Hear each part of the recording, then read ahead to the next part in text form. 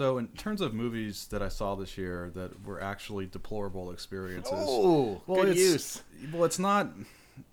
There's really only one answer to this question. What's the worst movie of the year that there are some that are more I just didn't enjoy on any level.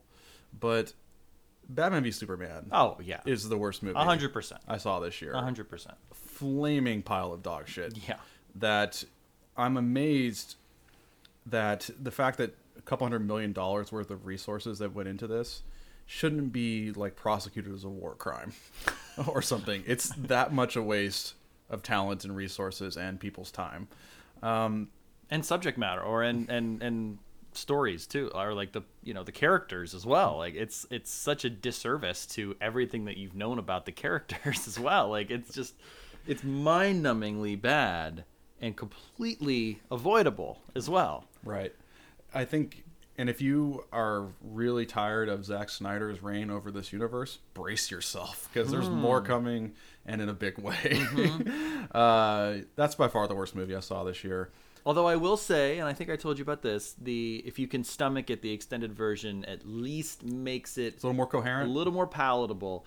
There are things that don't really know why they were taken out. The only thing I could think of was just for time, because it's a little under or just right at 3 hours.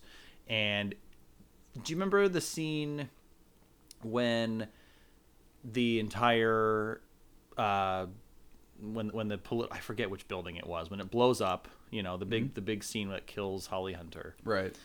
And then he just sort of like flies away. And so but there is more to that scene that gives him a reason to fly away. It's not just like, oh, I'm looking around, I'm just going to bounce out of here. No, there is a section before and after it that gives that scene. It makes sense. There are reasons why they're doing things. So it's still not great, but it takes it from like a D- to like a C+. So it adds in that 20 minutes. And honestly, the only thing I could think of is just that it was just too long, so they had to cut things that they thought were unimportant but give depth to the characters and give them actually like a reason for them to make their decisions. So that Suicide Squad wasn't much better though. I mean, I didn't even see it. Okay, it had an element of fun that I think again probably could have benefited from an R-rated treatment, but I think if it was rated R, you maybe wouldn't have gotten Will Smith in it. But there's problems with that again that I think go beyond the filmmaker. I think it went to this was their first response, DC, from the backlash of Batman v Superman, which is like, this movie is depressing as hell. And then you get a movie like Suicide Squad that is shoving a square peg into a round hole. Like, that's not the movie that was made, and that's not the movie that it was meant to be. You hire David Ayer as your director, you're not going to get like a jovial, light movie. Like, you don't get that. I mean, have you seen Harsh Times? It's very harsh.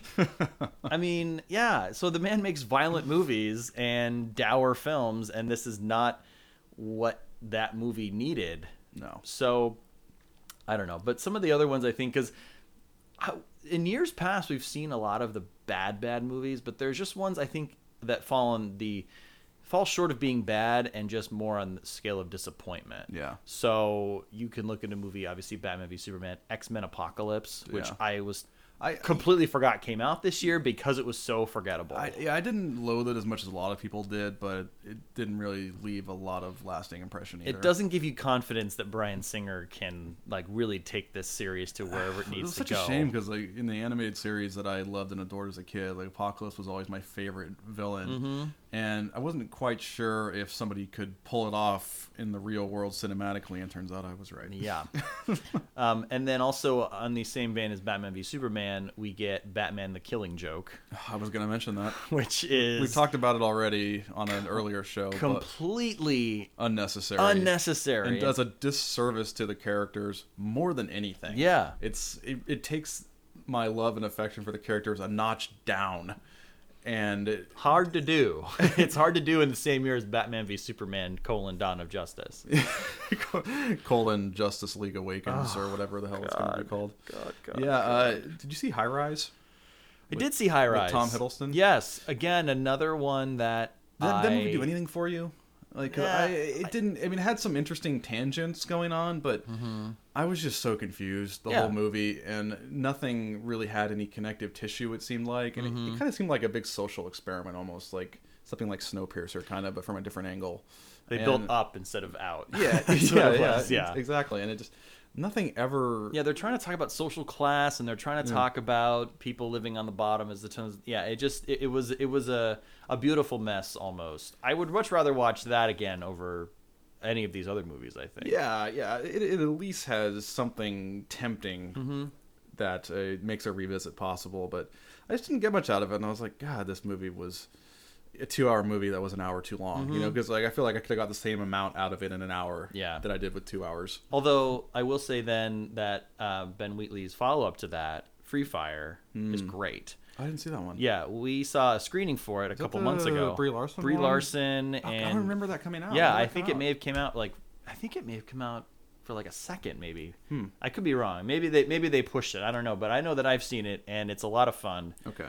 And I recommend seeing that when it comes out. But like other disappointments, I mentioned X-Men Apocalypse. I was not a fan of Fantastic Beasts and Where to Find Them. I didn't even make it through it. I had a screener and I got about an hour into it, and I just didn't. It's depressing, right? Well, it's very convoluted for a kids movie, which is interesting. But I didn't get far enough into it, I think, to be depressed, because it just didn't grab me, and I still haven't finished it. You know, and there's a twist in it, but it doesn't follow any of the rules that you need to with a twist. In that it laid a complicated trap for you to maybe go, oh well, I need to go back and see that with different eyes. It just sort of fools you and is like, oh, this guy is now this guy now, and you're like, well, what? That doesn't make any sense. Pulls the rug out. Yeah, it's much purpose. It's a shock for shock's sake. And then I guess the last one we alluded to a little bit, which was probably the biggest in terms of because I didn't have high expectations for Batman v Superman, and they didn't exceed it at all. But I had higher expectations for Rogue One.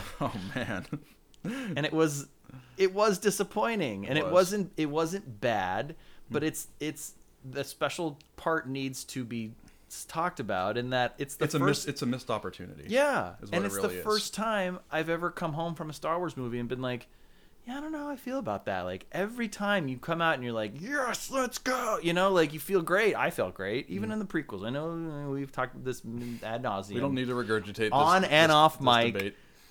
But it just there like you said, perfect missed opportunity. Like it just had so many ways where you feel like it should have zigged and it zagged. Non-canonical one-off story that already has a sequel, and it's called A New Hope. But it really, they could have taken this to so many interesting places. And I think what we get is kind of a half-hearted compromise, because what I'm worried we're going to find out is that for as vast as the Star Wars universe seems, what we can actually get out of it is going to be frustratingly narrow, because it's always going to have to involve stormtroopers, lightsabers. Right. It's going to have some of those classic characters in it, or maybe that's just what Disney thinks it has to have, or else people are going to be so pissed off they're going to revolt. But think about if Rogue One really took this war theme to an interesting new place, because it is a war film, and which is on its own a unique entry into the saga and worth being commended on that. But imagine if they did it really dirty and grungy, like something like Black Hawk Down, where it's shot from almost a first-person perspective, shaky camera or handheld camera. Yeah, and it's really like a heist movie, like you love, and like I really I wish it would have got, where it's like this small band of rebels infiltrates this this enemy structure and just takes it down from the inside. That would have been so cool, but I feel like they retreat to all of the classic Star Wars tropes because they're caught in the middle in some kind of compromise where they're like, God, we have to show these things. I mean, there's so many things from earlier films just forced into this that you're just like, what? And I mean, the CG characters were a really poor decision. Very awful. Very distracting. Very distracting. And if it wasn't for Mads Mikkelsen and Ben Mendelsohn, my God, what would we have with this movie? But that's where it falls flat, is that even with those characters, even with these great actors, the characters are so one-dimensional and they're so flat and you spent 2 hours and 15 minutes with Jyn Erso. Who is she? No idea. She loves her dad.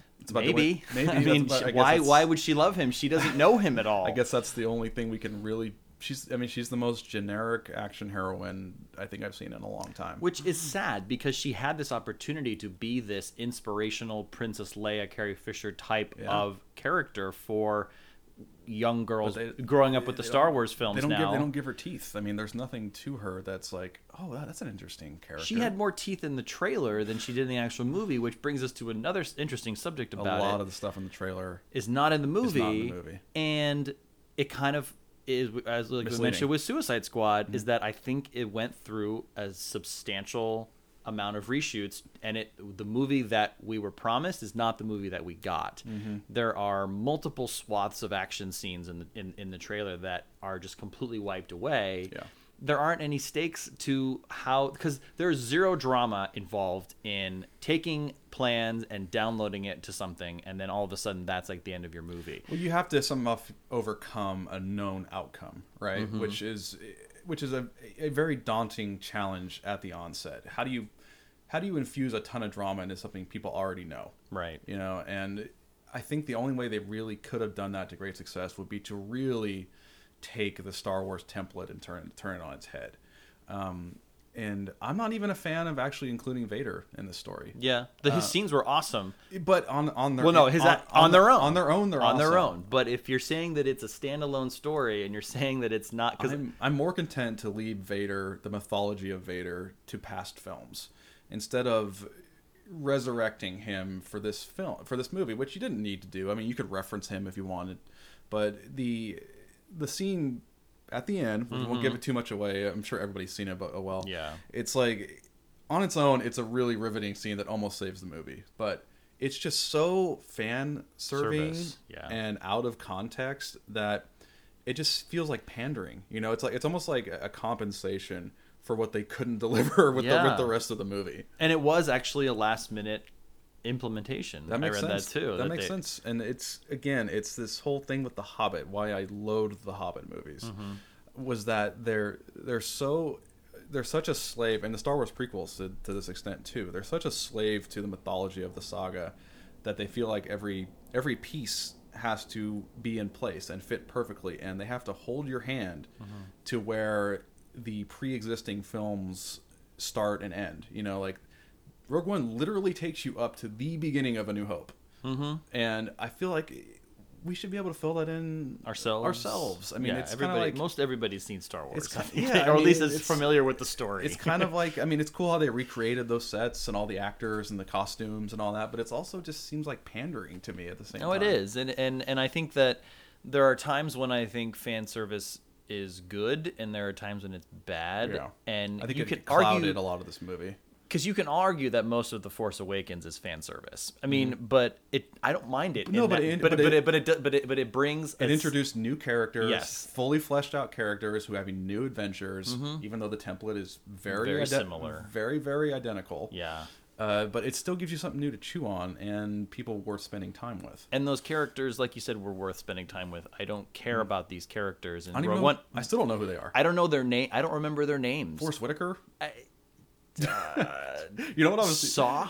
Yeah, you know what I was thinking? It was like when he this is pretty early on, so I don't think it's a spoiler, but when he's only in it for 10 minutes in the beginning anyway. When the Empire just basically just rips a hole in this planet that they're all on, and Jyn and her I don't even remember.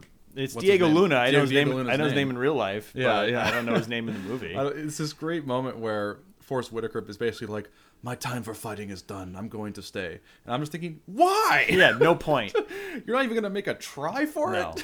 And there was a part, I mean, there was a great article on Slash Film about the differences between the trailer and the promotional materials that were given out and what was in the movie. And there's a whole sequence where Saw Gerrera and Jyn Erso are together for much longer, and there was probably some kind of action scene that was cut out. There was a lot of it that was cut out, and I really want to know why, and I want to see that movie, because bringing something from one place, physically having it, and having to go to another place to put it somewhere and the trials and tribulations in between that is inherently more interesting than I need to grab this and then download it to somewhere and then hooray, the heroic music plays. There's a lot of at the very end. There's a lot of scenarios where something has to be plugged in, and it's kind of like a series of things where it's all technical based, and it's so really underwhelming, really uninteresting.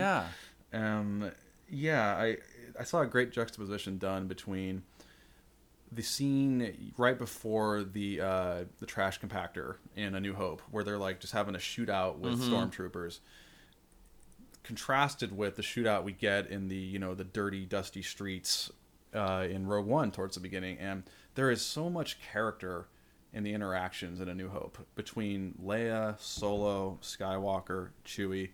You get to know them in such a short amount of time, like how they're all going to react in this situation. Solo's sarcastic and the rogue, and Luke's the straight-laced guy, and Leia's this sassy, I'm going to take on the Empire myself kind of heroine. Mentality, yeah. And it's so empty and devoid of character in this new movie that it's really it's almost like things are happening but nothing's registering at the same time. Well, I think this will end up being a postscript when you go to edit this later, because we've definitely gone off the rails here in terms of other stuff. But I really did want to mention Swiss Army Man too. Okay. Before we get out of this, in which part in the I appreciated how it's doing something original. But I didn't enjoy a second of it. Really? I mean, it definitely has its laughs, and it really approaches character development in a unique way. We'll say that. Yeah. The Paul Dano, Daniel Radcliffe farting corpse movie, directed by two directors apparently named Daniel, and they go by Daniels.